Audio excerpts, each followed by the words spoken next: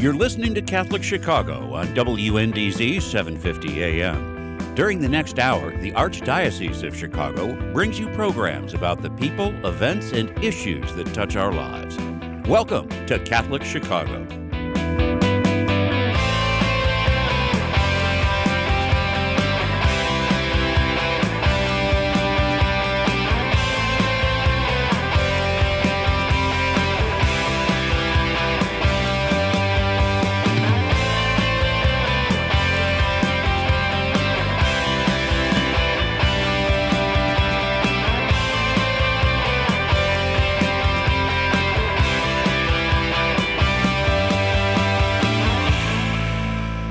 Good morning. Welcome to Catholic Chicago on WNDZ 750 AM on the dial. Father Greg Sakowicz, the rector of Holy Name Cathedral, and co-host, executive director of the cathedral, Mark Teresi. We are live streaming this morning, so we're going to wave to you. Look at the cameras. Wave there, Mark. How are you doing, Mark?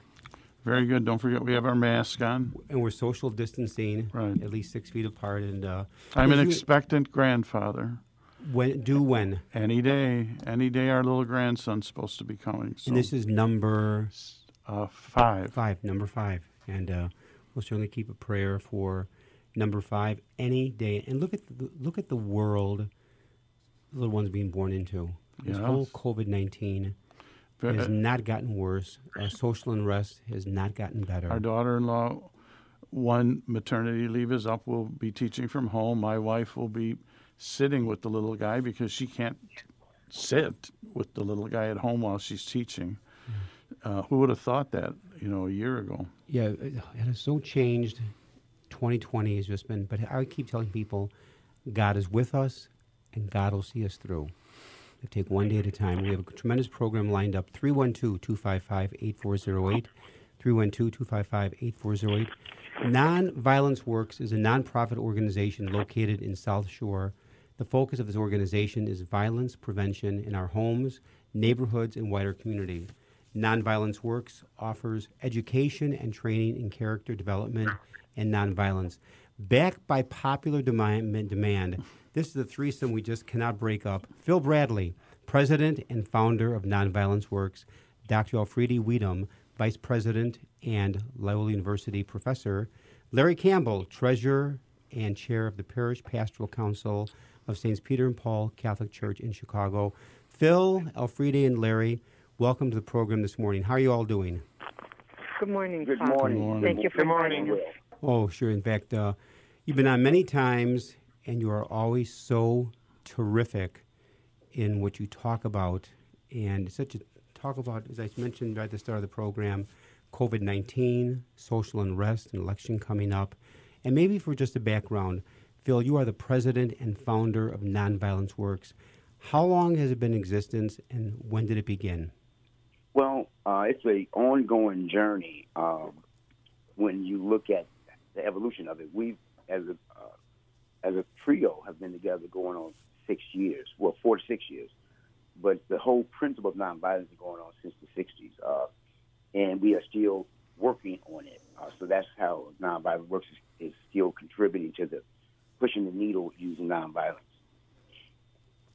Now, as an educator, Elfriede, you're Loyola University, you're a professor. How did you connect with this movement? Well, I connect with it through South Shore. I have been a resident of South Shore many years. My church is in South Shore, and I am very dedicated to the opportunities for equality and integration in our society. So I met Phil through that, and I was very much moved by the activism as well, the opportunity to actually apply ideas that I have thought about, other people have thought about, but never had sort of an immediate avenue for saying to my students, this is something you can do, not just talk about. Exactly. And Larry, how did you get involved?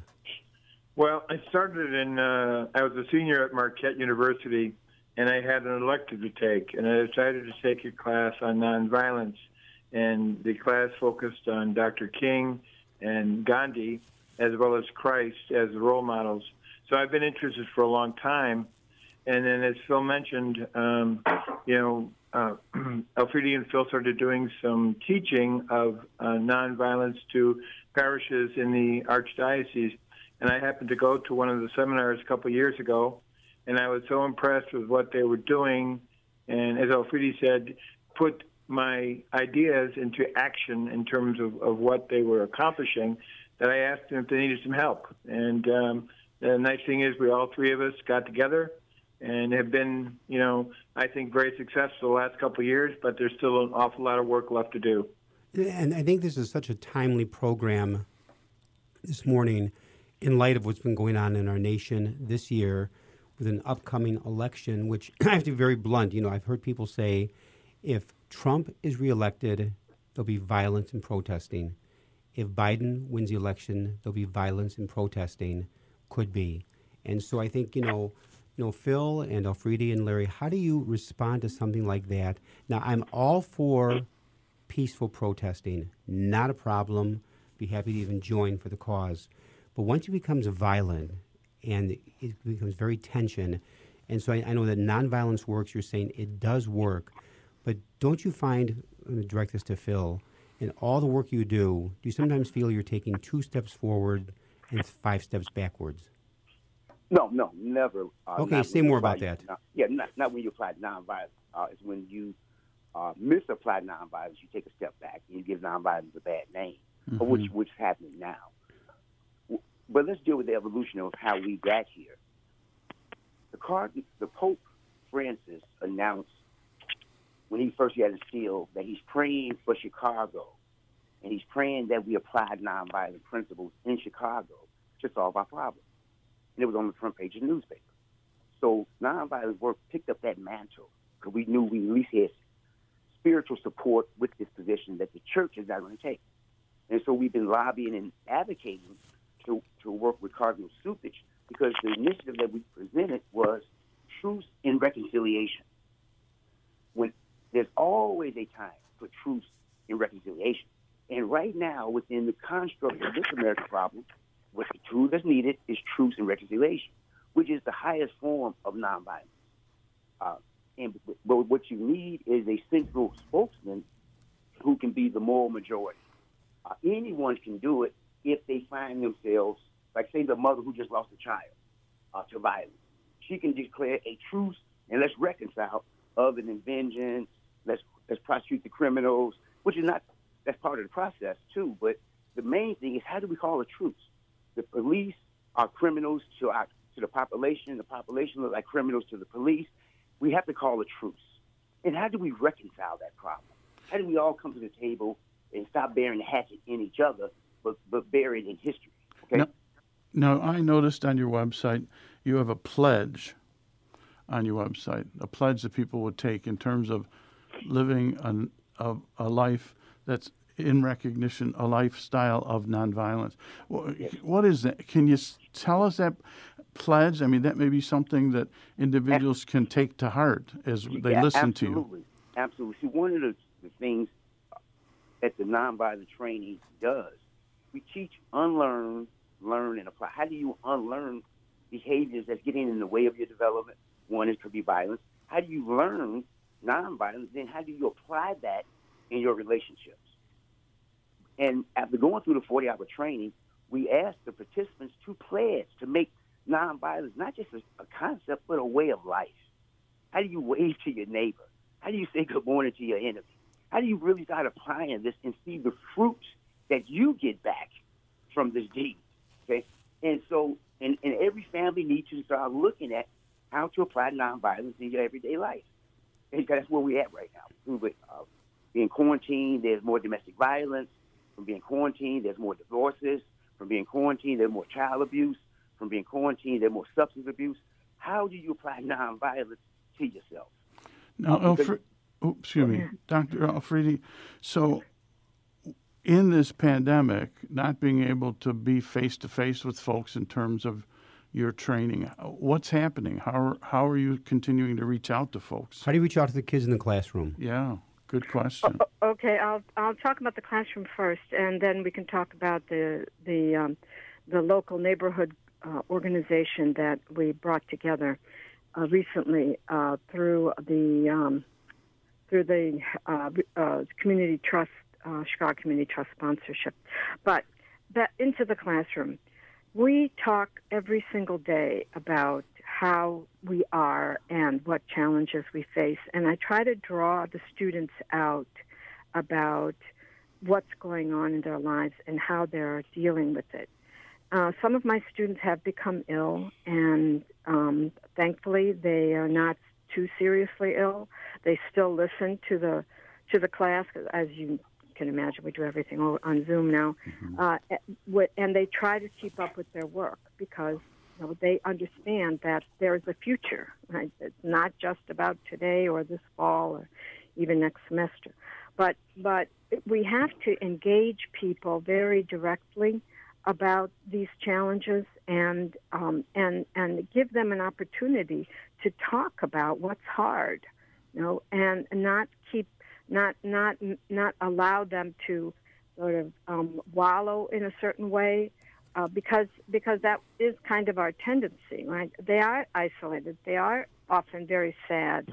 They are feeling like they have they're not sure, how to cope with this with their families around all the time.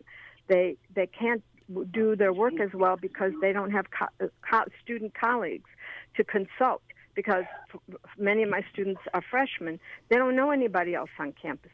In their class, they can't go to those meeting places where they can discuss and share and learn together.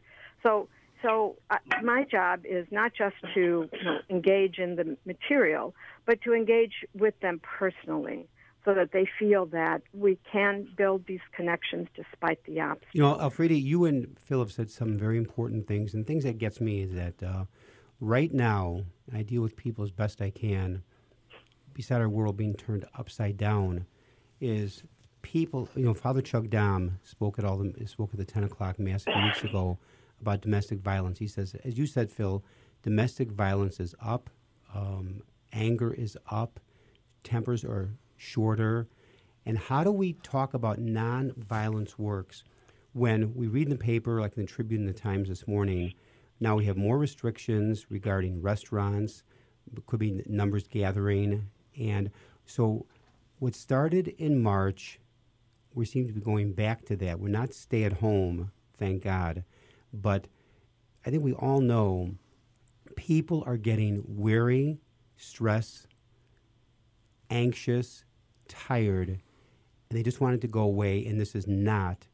And so we talk about nonviolence works, but the exact opposite is happening. I find people are incredibly short-tempered, angry, and they take it out on families, neighborhood. And so how do you respond to all this? Unless I'm living in a bubble or something, maybe I'm missing it. No, very good question. One of the exercises that we use in the training is called Past, Present, Future, Unlearn, Learn, and Apply. And what we show is, how do you apply forgiveness? How do you use forgiveness as a tool to take the blemishes of your past, to take blemishes and issues that you have with people that you're unresolved with, so that you can see how you have been reacting. That because of your unresolved past and unresolved feelings, you are reacting, and it's causing more problems than solving. And so we give them a tool to actually exercise their emotions and see how to get back in perspective, per person, per family. Because people in your past, because one of the things we show is when you ask who have done anything wrong to you, and the people that's on the list is my mom, my dad, my sister, my brother, my cousin, my friend, my neighbor, a stranger, and it's never a system.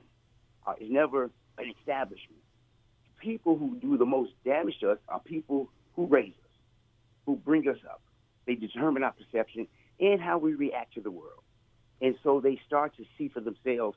You can heal yourself if you start to exercise your emotions. You start to exercise your spirit. Exercise, because it can be dormant. There's no void space. You got to come out somewhere. Phil, we're going to go to break here, but just when you said, Cardinal Cupich has a wonderful line that goes like this: forgiving doesn't change the past.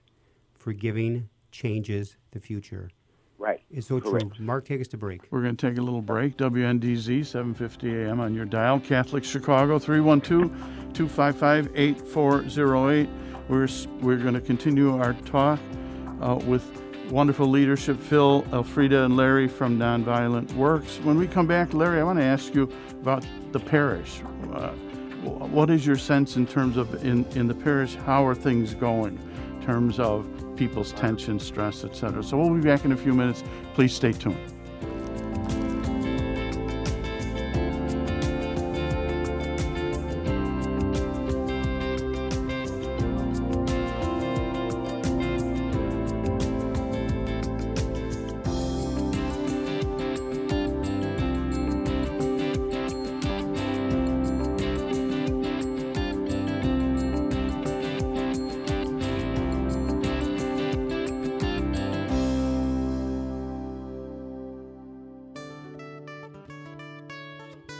Throughout our nation and our world, people of all faiths have recently been joining fervently in all kinds of prayer. They have found that coming together in prayer is a source of comfort and strength. In this spirit of unity, the Archdiocese of Chicago has introduced a call to prayer, a telephone line dedicated to prayer. If you would like to join with another person in prayer, call 312-741-3388. This line is staffed from 9 a.m. to 9 p.m. daily with parishioners from across the Archdiocese of Chicago. These volunteers are here to listen to you, offer support, and pray with you. A call to prayer includes a 24-hour voicemail and email options as well. Experience this wonderful opportunity to join with people just like you who trust in the power of prayer. That phone number again is 312-741-3388. Let's pray together today.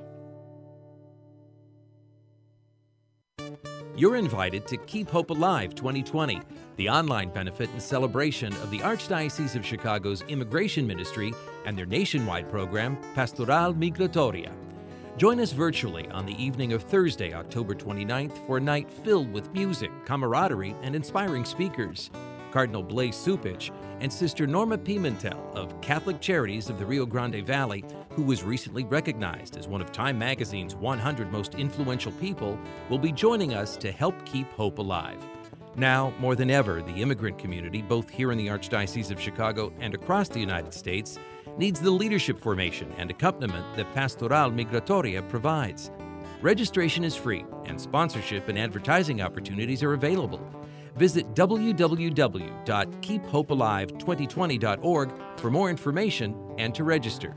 Again, that's www.keephopealive2020.org.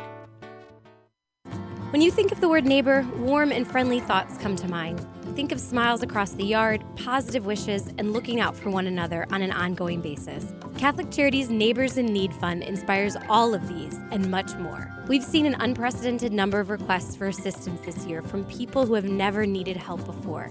When you make your gift to the Neighbors in Need Fund, you are igniting hope in the lives of your most vulnerable neighbors, especially individuals and families who continue to struggle to put food on the table and keep a roof over their heads.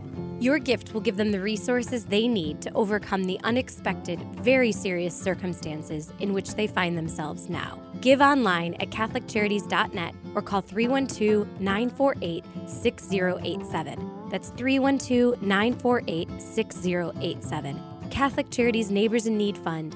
Thank you for helping build a world of kindness, one neighbor to another.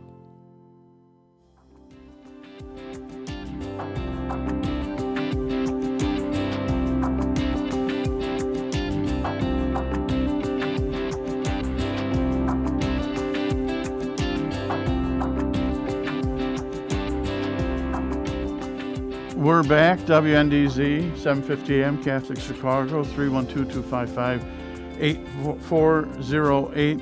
Father Greg Sakowicz, Mark Teresi here. We're safe distancing with our mask on, and Live streaming. And we're live streaming, and we're on the phone with our Nonviolence Works friends, Phil, Elfrida, Larry. Larry, you're in a parish. You're at St. Peter and Paul. Give us your take on how is the issue of violence or stress, or how do you see that playing out in the parish? I think that St. Peter and Paul is certainly like all the other parishes in the Archdiocese. All of us are being affected on a daily basis. A lot of people tell me it's like the movie Groundhog Day. You wake up and you hear the same news again and again and again. And as Father Greg has mentioned, right now things are in trouble. I can tell you that what my parish is trying to do is get back to some sense of normalcy, which I know is not going to be happening anytime soon. But we tried to start some of our committees up via Zoom. We tried to connect with each other in terms of personal contacts, and we try to support each other. And I think many parishes are trying to do the same thing to help us. And, the thing I would say before I give it over to Phil and Elfriede is the fact that now's the time when so many things are outside our control. All of us need to do something every day that we can make a positive impact, which means we can do things to diminish the violence. We can do things to train people. And I think by doing that, we're helping our sanity and trying to tell ourselves, hey, I've made an impact today. So we are really motivated to try to change some of the things that are happening right now. Now, along those lines, Elfriede, talk about the South Shore collaboration for Safe Zone. Well, I can speak a little bit to it, but it's really Philip who has spearheaded that effort. In South Shore, we have 29 organizations that we have collaborated with in order to leverage our individual skills and resources to something larger that can actually create the infrastructure for developing a nonviolent zone. And this would be something, we have a model that would apply to all the community areas of Chicago and beyond in order to provide practical on-the-ground training that for people in all the institutions that affect our lives. So it's not just random. It's specified for the different kinds of organizations and groups that actually work in all of our neighborhoods, so that we can build, we can build something correctly that people can rely on, that people can use, that can become, as Phil said earlier, a day-to-day lifestyle. Why don't you add to that? That's excellent. Want to add to that, Phil? Yeah. See, the nonviolent zone, it's just that. It's how do you look at a community, whatever that problem is, and you wrap your arms around it, and you put it in a zone, and you put a trained civilian citizenry on that problem. That's the counterbalance to the police department, of which they've been crying out about. We need help. Where is the citizen? Where is who can come and help us take some of this workload off of us? Well, welcome to the nonviolent zone, because you have to have a trained counterbalance. Part of the problem in the streets right now is the angry citizen is not the correct counterbalance to the argument we have with some angry police. You've got to have a trained citizenry to have a counterbalance. Now, but the other part is you look at a 1 mile radius, and every ward is 50 of them. Every ward has their trouble zones. The African American community primarily is always in the newspaper. The African American communities always look like the only violent community. But there's other communities that have substance abuse primarily, and they have another ethnic group. And they have other cultural domestic violence problems that don't get reported. But it still put a scorn on human development. Now, can you explain, things have changed. People used to come to you for these programs. If I'm a pastor, I'm a lay leader in the parish, and I'm listening to this thinking, boy, we really need some input. We need some training. How do you even go about that now? Well, what's interesting, this new paradigm can actually speed up learning for those who want to get it. A lot of people are teaching themselves, even on YouTube, on how to fix stuff and solve a problem if you ask the right question. So this training can be modified to that same degree and get a world view. Other people from all over the world can chime in, not just your immediate surroundings, which opens a whole new door for organizing. So you're a broader coalition. Right. You're part of a. Do you want to talk a little bit about that? Well, the good thing is, like Elfredi said, we are part of an Indian association group who have roots in groups in India who was complementing the work of Gandhi, of which we also do and put in our training, and how to keeping his life going. One of the things I shared at their event is how Jesus, Gandhi, and King will always be synonymous with each other. They will always be hooked together because Jesus created nonviolence, Gandhi comprehended it, and King got it done. And so they will always be connected. That's a good analogy. I like that. Very good. See, and so, but the nonviolent zone is just that too. It's teaching citizens, and all it is setting up a scientific non-for-profit organization that provides that service. Because you need a minimum of 9 people, and to administrate and to evaluate your progress, so you can keep moving forward. But they have to be on the same page and understand now. Now we are running out of time here, but I got to ask an important question for either Phil, Elfredi, or Larry. In the work you're doing, which is magnificent and so much needed, but what gets you out of bed in the morning when you pick up the newspaper and see more violence, more anger, more problems, more destruction? Do you sometimes feel like you're going backwards? I know you. I hope you don't, but it gets hard, doesn't it, Phil? No. Well, no. Not actually, it doesn't. What I realize is that they haven't figured out the problem. We still have room for the answer.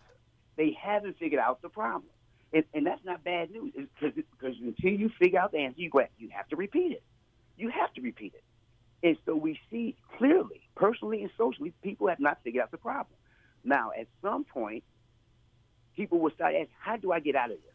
Because we all are now going through, not just some people, everybody's going through this syndrome. Everybody's going through the 8 stages of violence. Personal self-disrespect, domestic violence, that's all over the place. We are all now having the same syndrome. Now we can start looking at answers. Hold on for a second, because I love what you just said there, but Elfredi, because we only got another minute here. You deal with college young people. What is their reaction to all of this? Do they see hopelessness moving forward or sign of hope? Oh, it's mixed, and part of what I try to do is to keep their spirits up. Mm-hmm. Never, ever, ever give up. Good. Which we just did a thing with a DePaul class, and I was working with the college students, and what I was able to get them to see is that violence starts with the self. And do you have a resolve to not, when do you see you being able to do it to another, and not just who you see is doing it to other people? And it's that starting point that you make violence a very personal journey that you are working on before you start throwing rocks at other people. Now, in the last minute here, Larry, can you give us a website for people to learn more about nonviolence works? Well, let me do this first. Any of the parishes that want training can contact Phil at 312-513-7876. That number once again, Larry. 312-513-7876. And do you have a website? We certainly will work with any parish to help them get the training they need. And Phil can adapt it depending on time limitations on what and of course now it's going to be via Zoom. Okay, well, we'll thank in a very special way Phil Bradley, the president and founder of Nonviolence Works, Dr. Elfredi Weedham, vice president and a professor at Loyola University in Chicago, Larry Campbell, treasurer and the chair of the Parish Pastoral Council of St. Peter and Paul Catholic Church in Chicago. Phil, Elfredi, and Larry, thank you very much for being on. You're always fabulous. Our prayers are with you. Stay healthy. God bless. You're listening to Catholic Chicago on WNDZ 750 AM, 312-255-8408. Father Greg Sakowicz, Mark Teresi will be back after a break. Stay with us, and again, do not touch that dial.